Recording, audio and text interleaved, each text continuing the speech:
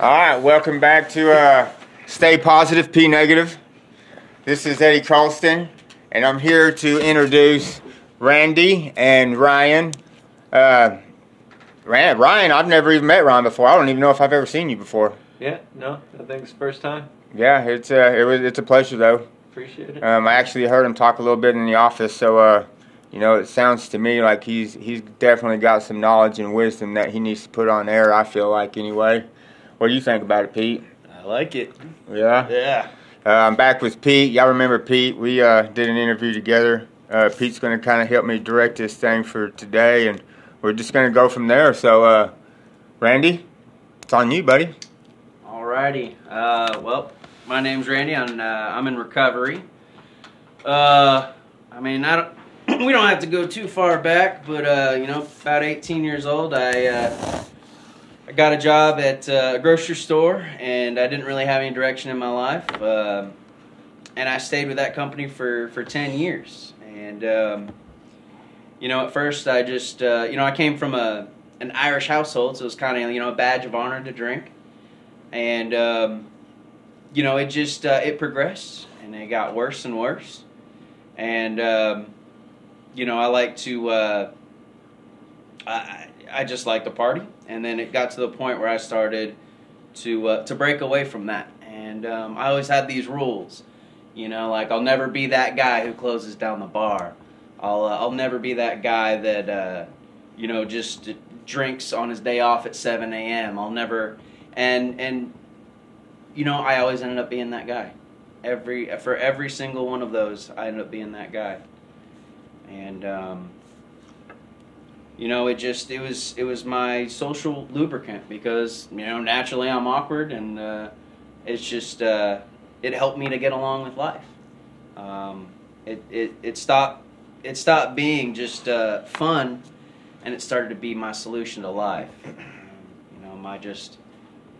It was the one thing. It was really my best friend, for a long time.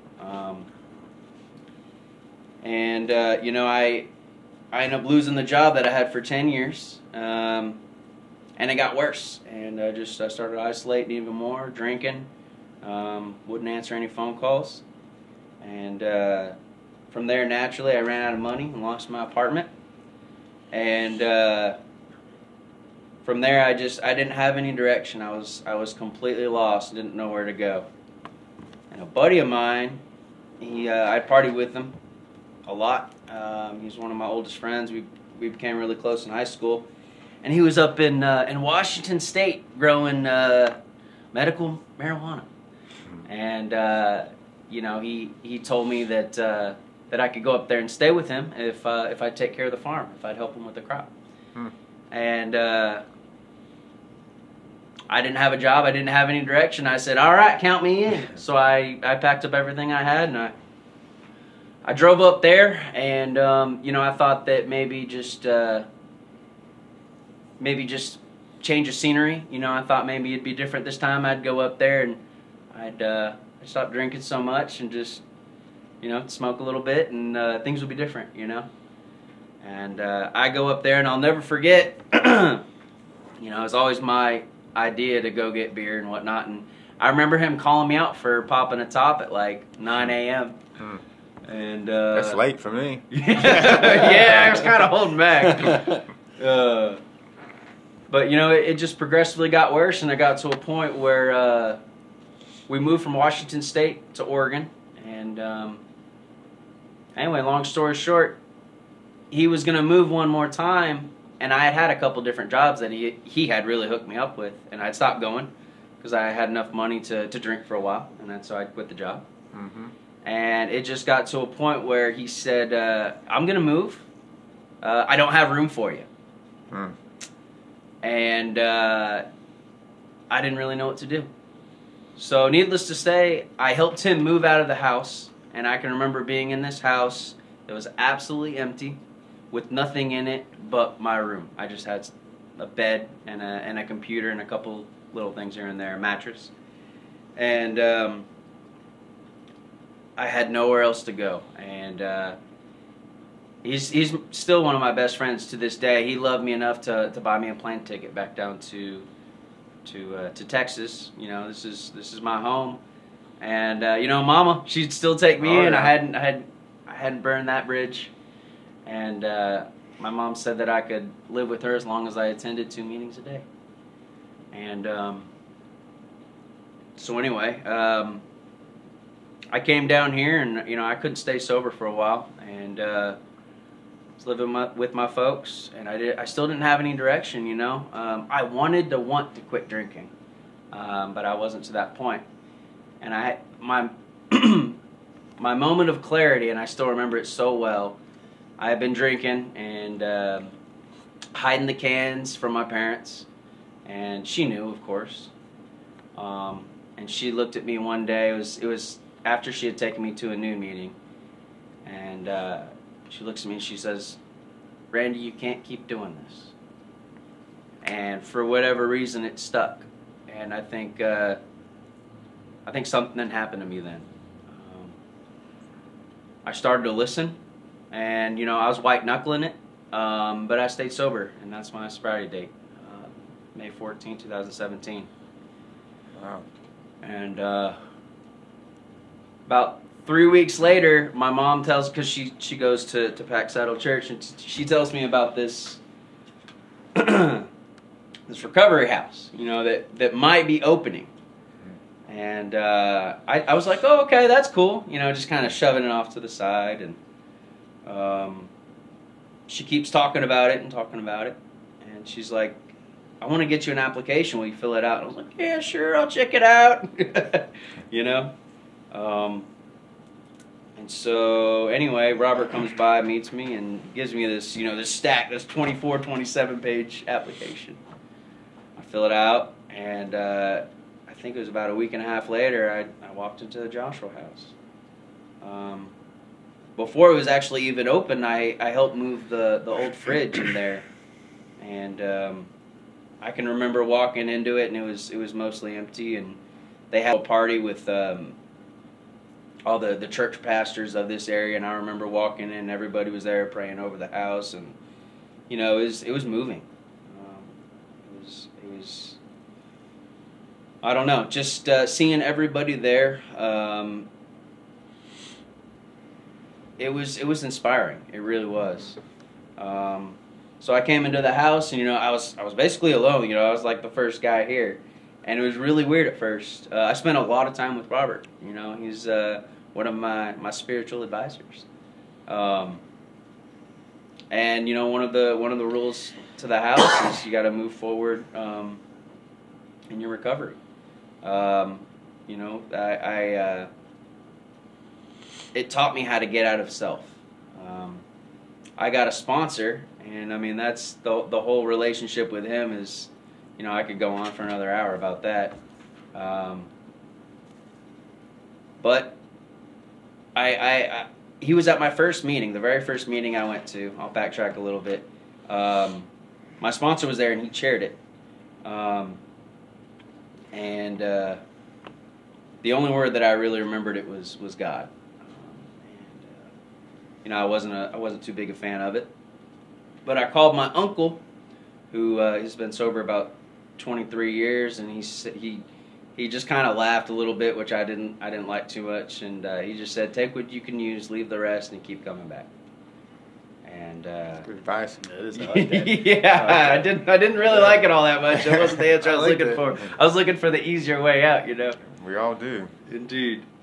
But man, I started meeting with my sponsor on a weekly basis, and you know, things just started happening, and before you know it, you know, I was 3 months sober, and I was, you know, working the steps of recovery, and you know, we'd go grocery shopping once a week, and I can remember loading all the groceries into the van, and I realized that I had gone through that HEB, and I hadn't even thought about the beer. Because I go into that Kingsland HEB, and you know, I autopilot, because I'd party in this town for years before I got here, lived here anyway, and I realized that something had happened to me, and I didn't quite know what, but from that point forward, I was in. And the wonderful thing about this house is that, yes, there are rules, but they're all rules to better yourself, to make you a better human being, to get you out of self, to help others without asking for anything in return.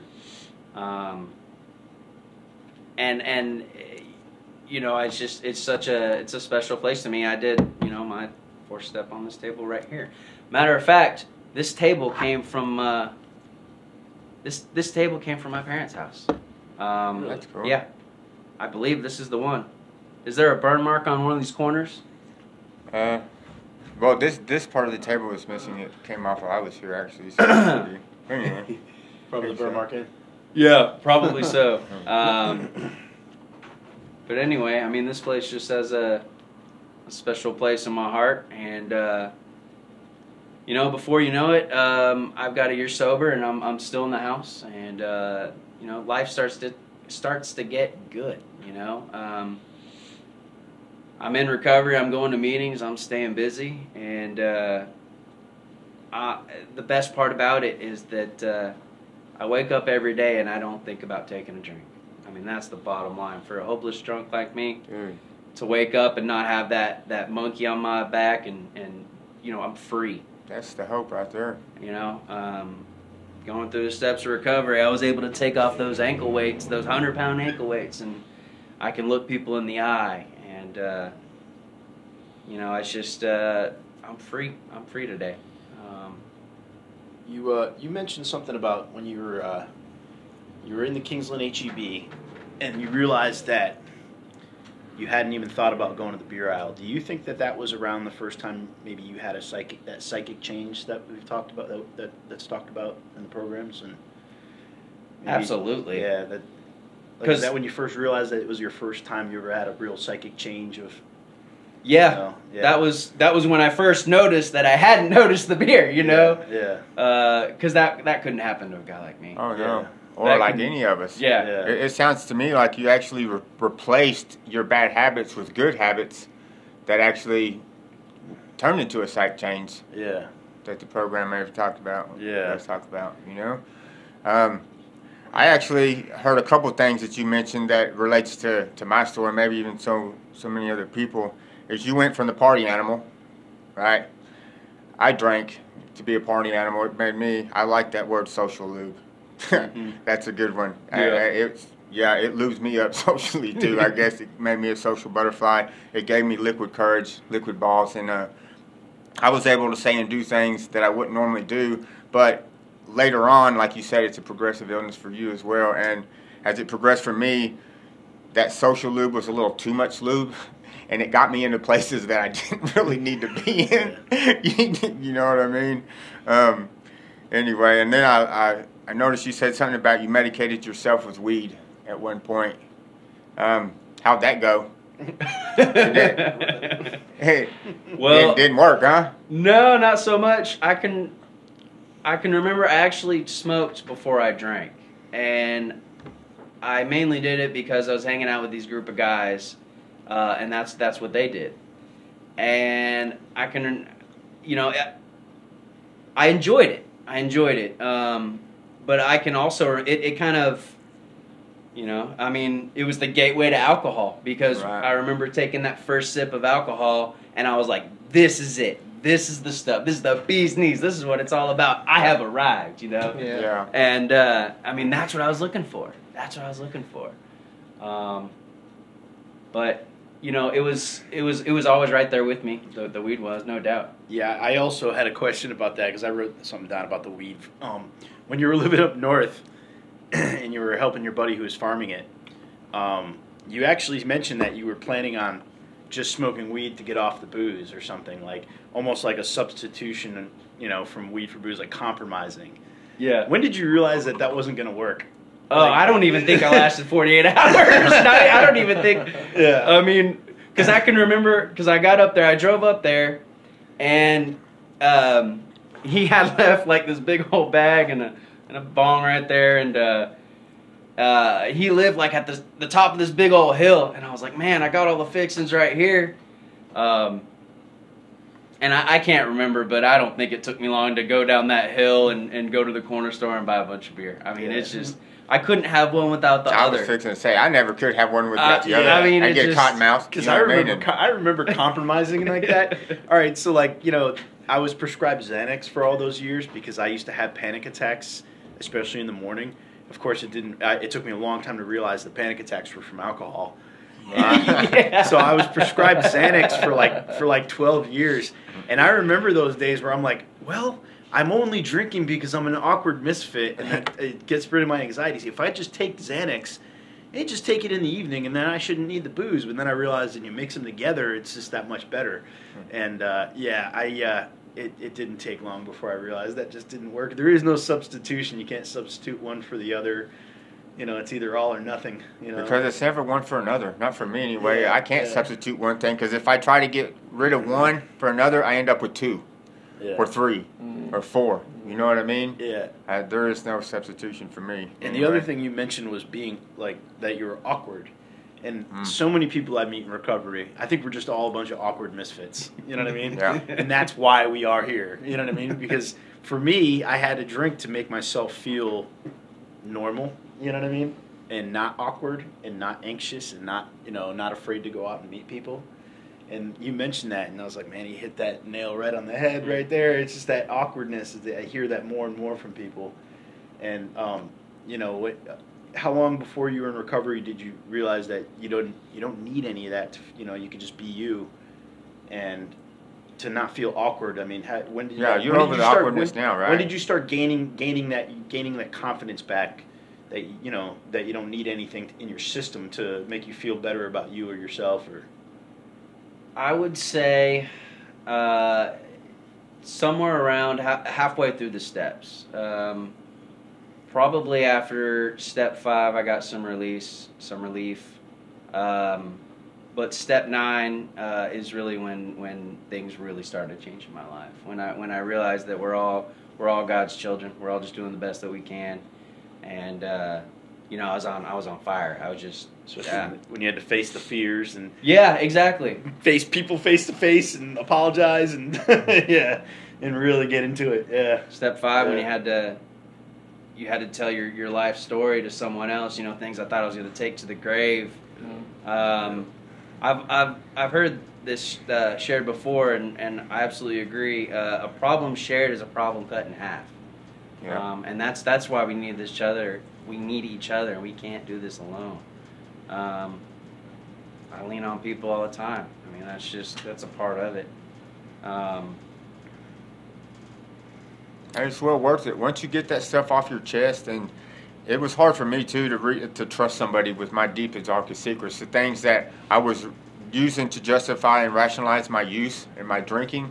Now I had to get that out. But the moment I did, man, it was like a huge relief. And once I got it out and I started to get to know the people that I was telling and talking to, I realized that my stories weren't quite as bad as a lot of the ones I was hearing. So my fears were just my fears. I was judging myself. Y'all weren't judging me at all whatsoever. You know what I mean? And once I got that out, with each step of me facing my fears, it seemed like I got stronger and stronger, and it got easier and easier to open up. You know what I mean? And now, you know, what I was using as a rationalization or a justification to drink and drug, I have a lot less of those, if not any today. You know what I mean? And that for me is a powerful thing. Or what do you think about switching to Ryan? Well, that's the thing I was going to mention is that I don't think you realized, but the last time that I was here, we had a sponsor-sponsee meeting. Yeah. And this is a sponsor-sponsee thing right here. Oh, this is another sponsor-sponsee thing? Yeah. Oh no. Oh no. Huh? Yeah. You're not sponsoring? No, no. Mm-mm. No. Oh, okay. No. I'd be hella grateful if I could. This is just here, one of my best friends. Yeah. I'm here to back him Okay. up, and I get to fall into talking. So that's always special, putting on the spot. Yeah. Like, hey, Ryan, welcome to the world. Yeah. Hey, how you doing? Yeah. No. I mean, I love I love just listening to other people share all the time, man. Because I mean, your story is my story. It's always small differences, you know, but it's always the same ingrained deal: fear, hopelessness, right? And then hope, and then recovery. And these things can happen. It can happen if you really, really want it to, right? You know, if you're willing to do whatever it takes. These suggestions and yeah, I mean, I grew up in a small little town in Central Texas called Austin. I don't know if many people know about it, but there's not a shortage of things to get into. And so at a young age, I was getting into as much as I could. I mean, it was already expressed about the awkwardness and, you know, I just never felt like I fit in, right? You know, I'm an old school ADHD Ritalin baby, right? You know, so I was all over the place also, you know, and so, you know, that didn't do too well for my self-esteem to begin with, right? And so, you know, at 11 years old, you know, I get to hook up with a couple of guys that are a couple years older than me. We're smoking, you know, some roaches, right, which I thought was real crazy because, I mean, I got roaches at my house, and I've had for a while, and I thought they were talking about roaches, you know, and I was like, man, y'all smoke roaches, you know, like, this is crazy, right? But willing to try it, huh? Yeah, but willing to try it because I wanted to fit in, is the bottom line, right? Yeah. And so when I did that, man, when I smoked for the first time, like it's been said, man, I had arrived, right? You know, that social lubricant, man, I was funny, I was smart, right? I could talk to these girls that were in the room, right? I was able to do things that I would just sit in a corner and shake over, right? And so I grabbed that, but you know, with this program, and like so many other programs teach you, you know, is that the selfishness and self-centeredness is the root of most of my problems, right? You know, and I could say even before the drugs and the drinking, I was a really selfish, self-centered individual. You know, same time that I started messing around with weed and booze and stuff, you know, I was already in the juvenile detention, you know, deal, right? You know, I got put on probation when I was 11 for stealing and lying and manipulating and doing these things, and I stayed in and out of that, right? Because I wanted to do whatever I wanted to do, Absolutely. right? And so consequences were a part of my story at a young age, right? But you know, you don't know shit whenever you're young, you know. So, but then I find alcohol, and I find, you know, coke, I find the pills, I find the ecstasy, the raves, the girls, I find whatever I can find to change the way I feel, you know, and that's just the bottom line.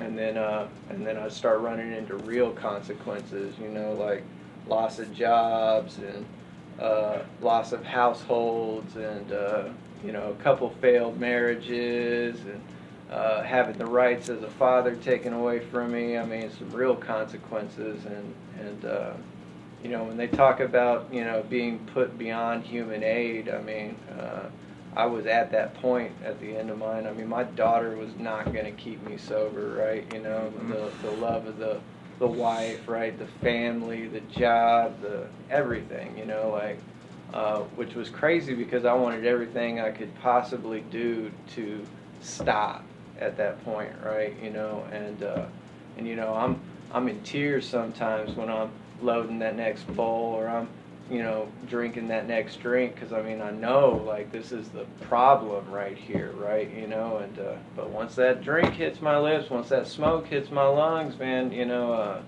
that phenomenon of craving kicks in, like they talk about, you know, and that's all I care about, man. I'm gonna keep doing it, and then I don't think about the consequences. All I think about is the good times, however minute they might be, however short-lived they might be, until I end up, you know, waking up, you know, or coming out of a blackout or whatever it is, you know, full of remorse and fear and guilt, and of course, when those feelings hit, man, I got to do it. I got to find a way to change that immediately. But you know, I'm towards the end of mine. I mean, I was doing everything I could get, but I was a good, you know, I was a hardcore speed junkie, man. You know, and I was running through it quite often. For me, I found that 25th hour in the day, right? You know, so I could be extra productive, right? Or at least that's what I was telling myself, and it got me into a lot of places that I did not want to be in. with a lot of people that I should not have been with. And anyway, you know, it's at a pretty low bottom for myself, man. And when I found myself, you know, living in the backseat of somebody's house, I can't even see my daughter unless I scrounge together some money for a hotel room. If I can see my daughter, because they were talking about taking my rights as a father away, you know, somebody, and it's crazy. The most unlikeliest people, you know, are what helps plant that seed or helps get that going, right? You know, a guy that I used to run the streets with, right, shows up one day, and I guess he was probably doing some amends, I think, right, you know, but he tells me he's 6 months sober, right, you know, and they went to treatment, and he thinks that maybe that could help me out too, right? And I'm like, okay, you know, I need to get some people off my back, right? It's like November at this time, so it's going to start getting cold, and when you're homeless and the cold don't mix, right, you know, so... and the holidays are coming up, and you need to... yeah, man, yeah. You know?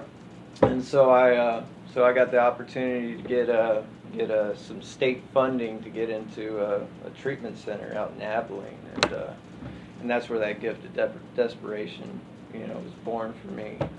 Because you know, when I got to feel the feelings for the first time, man, like there was nowhere else for me to go. And I know it today to be my higher power working in my life, because looking back in it, man, I'm born and raised in Austin for 34 years, right? I've never even driven through Abilene, right? And I'm 3 hours away from everything that I've ever known, right? And I get dropped off there. No money, no ride, no way out, right? And I say this because, I mean, 24 hours in that treatment center, I threw the biggest fit you could possibly see in this hallway, right? You know, signed my discharge papers. I started hitting the block in Abilene, didn't know where I was, right? Toting this little suitcase around with me, right? You know, and it was awful, man. And when I realized there was no way out, man, I ended up going back to this treatment center. I'm like, hey guys, you know, changed my mind, you know, like they're like, come on in, Ryan, it's fine, you know, and but I'm real grateful for the people that came before me, right? You know,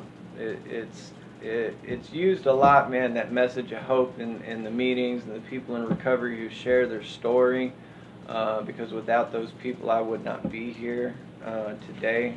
My sobriety date is December 8th of 2015, which is just a crazy miracle in itself. But anyway, they would bring in meetings, and they would bring us to meetings, right? And like it was said, you know, there's a lot about my story, man, that I was not willing to communicate to people. The things that I've done, the things that I've, you know, the places I've been, you know, here are people sharing these same encounters, right? I mean, and I'm not gonna lie, sometimes the people would share some stuff, right, you know, and I'm listening to them and I'm like, man, I would not have said that, man. Like, I'm not gonna share, you know, something like that, but they did it, right, without any hesitation, and it's where they were, right, what happened, and where they're at now, right? That changed my life, man. It completely gave me hope to do this deal. My dad, he's been sober for, he just picked up 25 years, right? You know, and that was the first vision of recovery in my life, right? You know, something tangible that I could see, right? Because I've seen the change, and so back in 2013, before I decided to get sober, man, you know, all the lies coming out, you know, with my ex-wife, right? Finding out about all my shady stuff that I'm doing, she kicks me out, and I have this opportunity to come stay with him. And his requirements were that, you know, that I go to meetings, right, and I got to stay sober, and but I wasn't willing to get honest about it, right? You know, I quit the hard stuff, right? I quit the drinking, the meth, and all the pills and stuff, but I wasn't willing to drop the weed, right? You know, so I was on that marijuana maintenance, right? You know, thinking that it was all good, and and the funny thing about that is like, you know, it's still changing the way I feel, right? And that I have that physical allergy. It doesn't matter if it's booze, pills, you know, coke, whatever it is. I want more, right? And me not doing any steps to clear that wreckage of my past, right? To find out my shortcomings, the things that trigger me to want to get high or drunk, right? I'm still just me. You know, and I'm running on selfishness and lying and being dishonest, and so nothing was changing, you know. And anyway, you know, that lasted for like 2 months before I had another 2-year run before I got brought down on my knees. I was willing to do whatever it took, and that was the changing thing for me. I mean, that was the whole game changer for me. I mean, when you know, the literature talks about, alcohol, you know, being a great persuader, right? You know, that I've been brought to a state of reasonableness, right? That I've been broken enough to where I'm willing to listen to spiritual terms and try something different. I mean, I had to get to that place where nobody wanted me around. I had nothing to go for, and to be perfectly honest with you, all I thought about was death. I thought that the only way I was going to get out from underneath all this was to die. That I was willing to do what was suggested. And there were some pretty steep suggestions, man, like getting honest, right, and doing some work. I mean, I'm lazy by nature, to be honest with you. That's one of my defects, man. I will sit around all day if you let me, right, you know. And but they said if you do these things, you know, like your life will change, and I believed them, right. And so I started doing whatever it took for my recovery. And man, I'm here a little over 5 years sober, right? You know, my life has changed. My family want me back in their lives, right? You know, I get to see my little girl whenever I want to. Got this awesome job, but most important, I got that peace of mind today, right? Like, I don't feel like I have to die. I don't feel like I need to be anybody other than myself, right, to fit in or to hang out, right? I just get to be me, and I have that peace and serenity that they promise you if you do what's suggested, right? If you do that work. And it's crazy, right? You know, like, I mean, in hindsight, you know, it's like, man, if I could have done this a long time ago, you know, but it takes what it takes, and that's just the bottom line. Sometimes it takes a little bit more. But I'm pretty grateful for it, you know, it's crazy. Yeah, sometimes we got to go out and test the theory. Oh, man. Oh, man. You know, sometimes I know I'm right until I'm wrong, you know. I realize I'm wrong. So. I don't realize I'm wrong until, you know, I've lost something. You know, your story is really inspiring to me because I'm like you. I had the wife and the kids and the job and the money in the house, and it was not enough. You're absolutely right. And another thing that I found very interesting, other than all of it, one of the most important thing I feel like people need to know, that you quit the hard stuff. And I did this too, and I feel like maybe all of us. You quit the coke, the speed, you know, the alcohol, you said, but you wanted to maintain with weed. You weren't willing to let it all go. And with what some people would consider an innocent drug, right? Weed is an innocent drug. Yeah. But with the weed came the negative lifestyle, the lying, the manipulating, the cheating, the isolation, right? To not being able to pass drug tests, so you're not going to thrust forward like you should, like you can today in sobriety.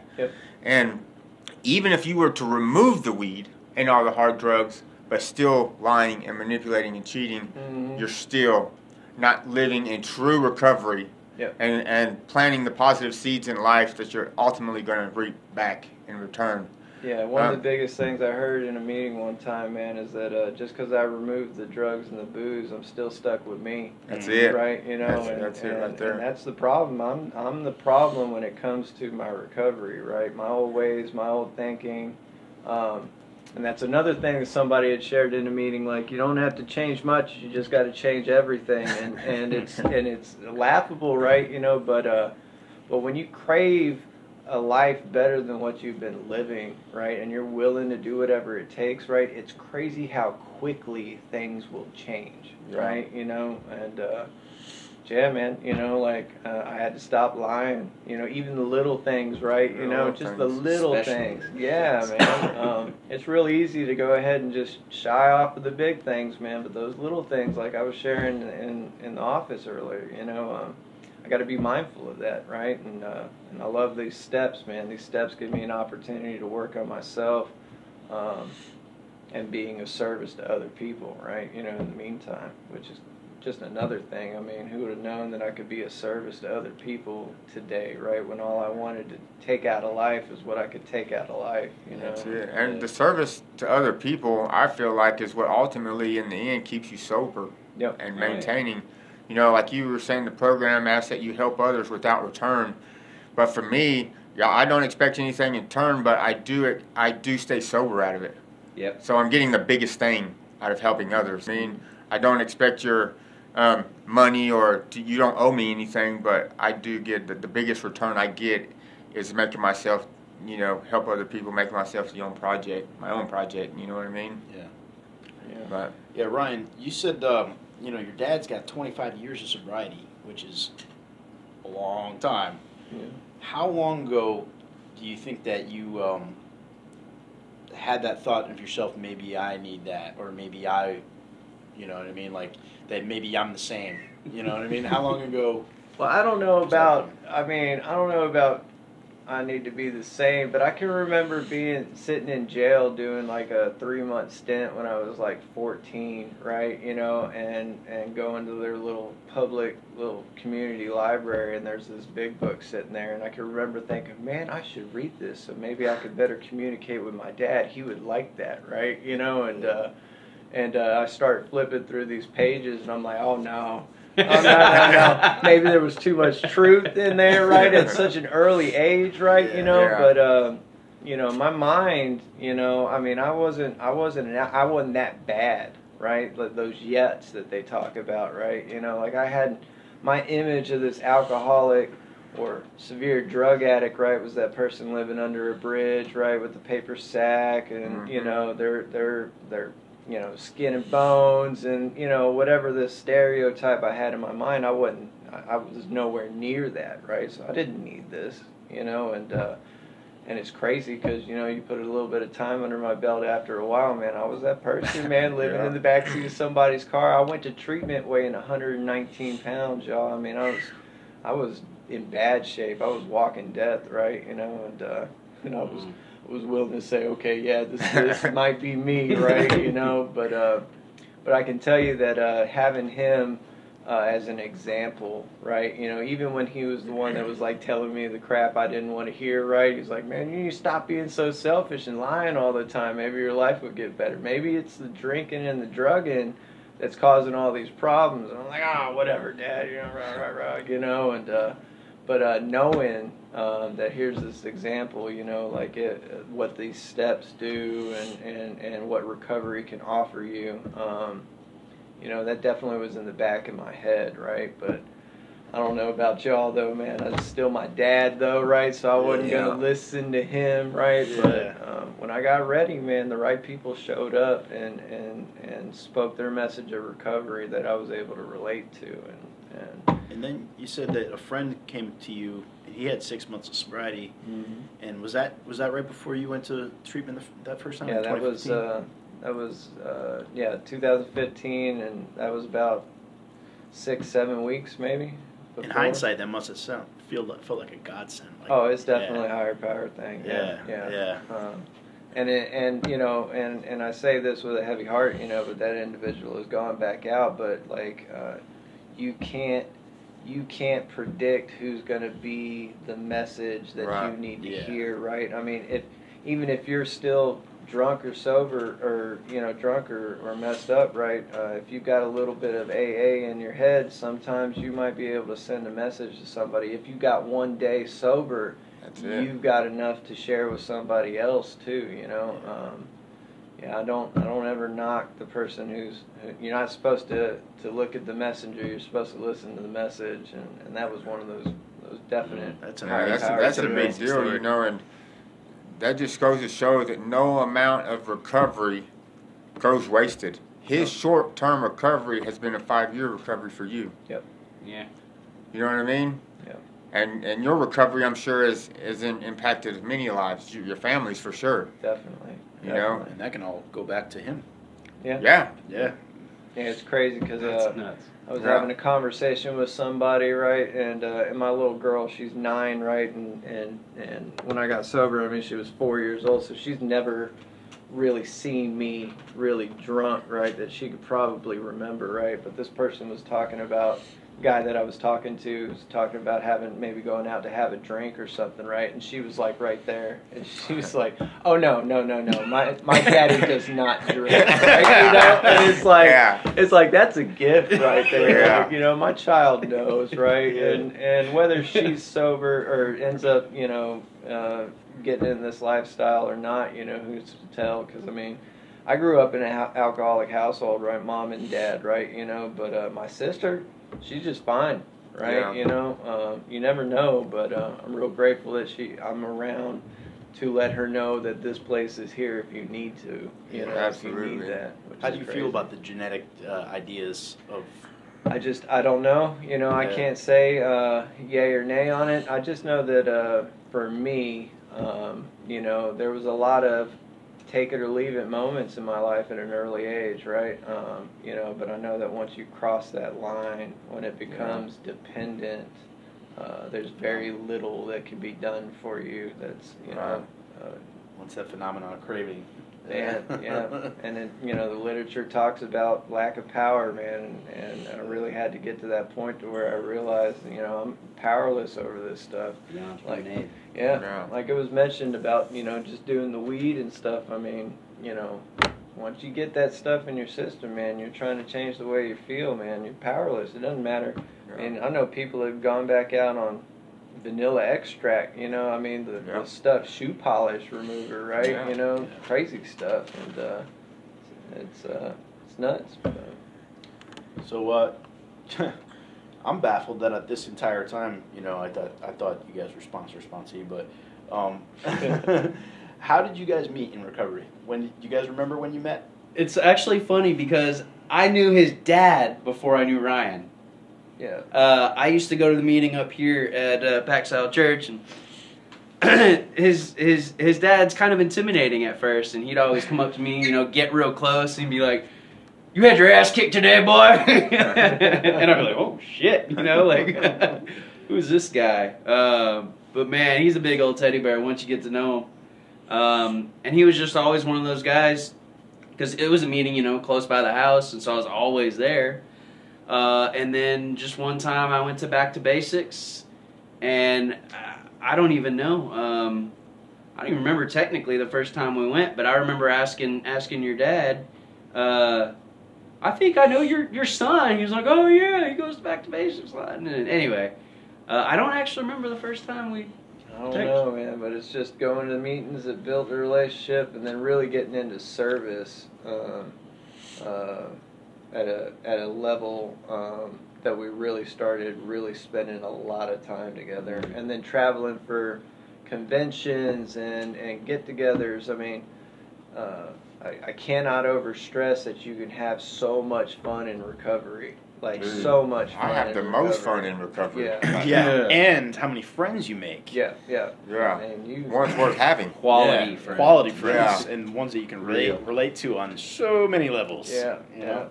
It's the best, man, to load up in the car, hit the road, man, go somewhere for the weekend where a message of recovery is happening, and meeting other people and games and going out to eat and just all these things that at one point I didn't think, you know, there's no way I can enjoy life without something, right? You know, Yeah. something going on, right? And here I am living life, my best life, if you will. You know, like it's really damn good today. Yeah, you know? I remember having those fears in rehab where I was like, "Am I ever going to enjoy fishing again? Yeah, Am I or ever gonna barbecuing. enjoy- or Yeah. bowling, Yeah. or Anything. or anything really." Yeah, I mean, Life in general. everything was like revolved around that. You Yeah, know? I'm an avid disc golfer, man. You Yeah. know, I mean, I'm all about the disc golf. You know, and you know, stereotypically, that's nothing but a boozing and a smoking kind of Mhm. sport, right? Yeah. And for a long time, I didn't know if I could get back into that, but man, I rallied up some people. Right, we got some people in recovery. We do weekend trips to go out of town to go do that, and it's something that I love that I still get to do. I mean, you can do anything that you used to do sober, right? You know, if you truly want to. I mean, if that's something that you want And to honestly, do. it ends up being more enjoyable. Oh, yeah. Yeah, yeah. Dude. Yeah, and I Yeah, don't have right. to lie about my scores and stuff neither, man. Yeah. Out there, right? Yeah. It's pretty sweet, It's right? funny because it's like having those thoughts of like, how am I ever gonna go golfing or go fishing? And it's like, I never did that shit when I was drinking all the time anyways. Like, Yeah. who am I kidding? Yeah. You know what I mean? And when you did, you weren't any good. Yeah, who am I Yeah. kidding though? It's like They- I they- was posted up in my house with the doors shut, just drinking myself to Yeah, death. it wasn't even about the sport. It was Yeah. about the alcohol. Yeah, You know what I exactly, mean? That's exactly. it. And Yeah. once you remove the alcohol, it actually becomes about the sport and the friends and actually the quality time that you spend. Yeah, And for me, I end up enjoying everything more. Yeah. You know what I mean? Yeah. Life's more enjoyable. Yeah. That's for sure. You get to make plans and follow through with it, man, because I used to make plans all the time, and come time to go, man, I'd be geared out in the closet somewhere, Yeah. right? You know, I ain't Weren't leaving. going? Yeah, I ain't doing nothing. I gotta sit here for the next 2 days. you Yeah. know, Yeah. Wow. yeah. Well, that was awesome, man. Yeah, that was awesome. That was we're just about out of time, so I don't know. Do you feel like y'all could have done it without the program? Do you have any suggestions for listeners? No, I had no hope. I had no hope. Being in the rooms, it gave me hope. Short answer is no. There's no way. Yeah. It's impossible for a person like me. I was beyond human aid. There was nothing that I could do to stay sober. But I can tell you, once I got a little taste of it, and I got some of that relief, man, I was ready to do whatever it takes. Yeah. And, Would you agree that the first step is the hardest? Like just getting into the room and realizing that it's not they're not judging you. They're not, Man, by the time I got into the rooms, I had step one. I mean, I knew I couldn't do it. Yeah. I knew I didn't have the power. I mean, because I had tried it every day and it's so funny because in my head it feels like an eternity, but it was really just that last year of just hardcore drinking. But I made that conscious decision every day that I wasn't going to drink, and I didn't have a vehicle. Well, I did have a vehicle, but I stopped taking care of it. It wasn't really running, so I just. And I wouldn't. My hygiene was gone. Like I had a full Duck Dynasty beard. I can see a picture of that. Oh man, I was sporting it hardcore. And I'd walk, about half a mile. And we lived in Oregon, so it was always raining. And I remember going in the rain and the snow, and it was really just a walk of shame because I didn't want to do it. Yeah. I didn't want to do it, but I didn't know what else to do. Yeah. Alcohol was the love of my life. It's kind of funny that you said that you felt like you had no direction with alcohol, and ultimately it was the alcohol that directed you to the rooms. Mm. I found this thing that gave me power and direction. Yeah. Yeah. I hear people talk about, they could do this without any sort of program of recovery, or, they can do it on their own willpower. And if they think they can do that, more power to them. But I know for myself that I could not do this on my own, and without a program of recovery or the support and guidance of other alcoholics and my higher power, I would have been dead or dying, Yeah. And that's what, you need that, and I would suggest definitely using some sort of program of recovery. I think that, I know for me, man, it had all to do with the work, right? Because the literature talks about faith without works is dead, right? And I could have all the faith in the world in something, right? Mm-hmm. But for me, I needed to do the work, the footwork that Absolutely. was involved in the steps, right? They talk about how it works, right? That honesty, open-mindedness, and willingness. I needed to have these things, right? Need to be willing to do whatever it takes, man, and those steps are laid out for someone like me to go ahead and look at me, make the necessary adjustments, and ask this power greater than myself today, right? To help me with that, because I'm powerless, or else, if I had power to change the things that I wanted to change a long time ago, I wouldn't have came into recovery and things would have been just all good, right? But I just know that the program has helped someone like me. And then that message of hope, man, the fellowship's crazy. Fellowship's cray-cray. I love it, man. You got some crazy people, man, that you will find in these rooms and that will love you into recovery. And Oh, yeah. and it's I don't know. Without this program, I'd be dead today. I know that for a fact. No doubt. Yeah, I feel that way too. But we're good. I'm ready to close it up, man. Thanks for having us.